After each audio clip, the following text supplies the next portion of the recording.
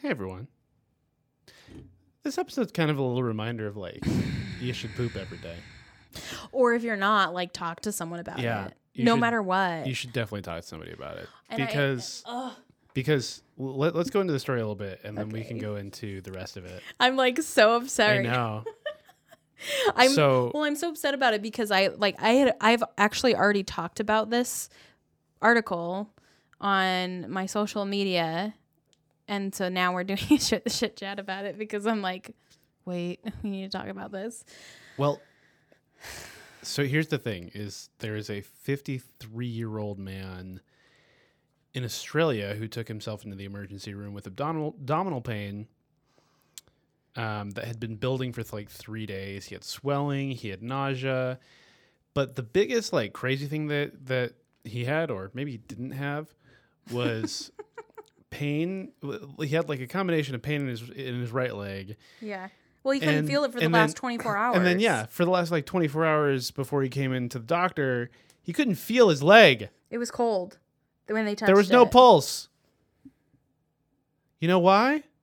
Do you guys want to know why this 53-year-old man who has been on Earth for 53 years could not feel his leg? He had a big old fucking poop. He had compacted poop in his body and he couldn't get it out, and it was putting pressure on his leg so much that it cut off the blood flow to his leg. So it cut off his brachial artery, which if you know anything about, I don't. your body. I don't know anything about things. Oh wait, no, it's not the brachial artery, it's the femoral artery. I don't know. So the femoral I'm just artery upset. is the main artery that, pumps blood into your leg. Plunks legs into bloods. Blah, blah, blah, blah, blah. Oh.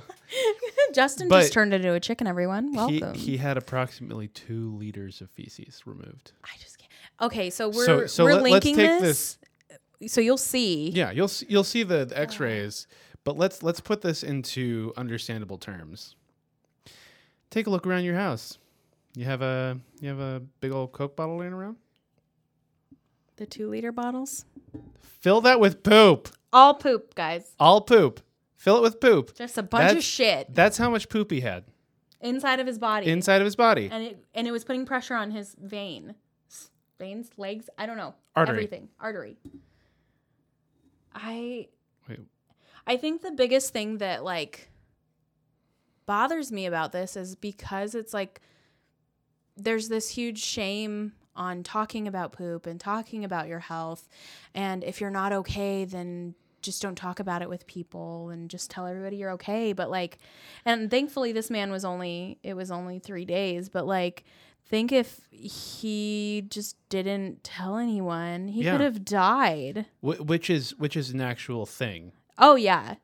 Later in the article, it actually talks about this 15-year-old girl in 2015 who she did have a mental health illness, unfortunately, and developed a fear and phobia of toilets. So she didn't go for 8 weeks. And because of that, all of the poop just started going up inside of her chest cavity and expanding. And then she eventually had a heart attack because people are too ashamed to talk about their shit. So really the moral of the story is people like, and really why we're doing this podcast, to reiterate, is to talk about this stuff because it's important. And even if you're like embarrassed about it, I mean, we we literally all do it, hopefully. find one person. Yeah. Even if it's a doctor, even if it's just your doctor they have to talk to, or your sibling, or someone where it's appropriate, obviously. But don't go up to random strangers on the street. no, don't tell random strangers about your BMs. That's a little bit It's too much. But I got so upset. I'm sorry, everyone. But I'm really like but that's we just don't want to see people getting hurt by their poop. hurt, losing their limbs, dying because of Yeah. it. That's insane. So on that note, everybody, Literally stay regular. stay regular.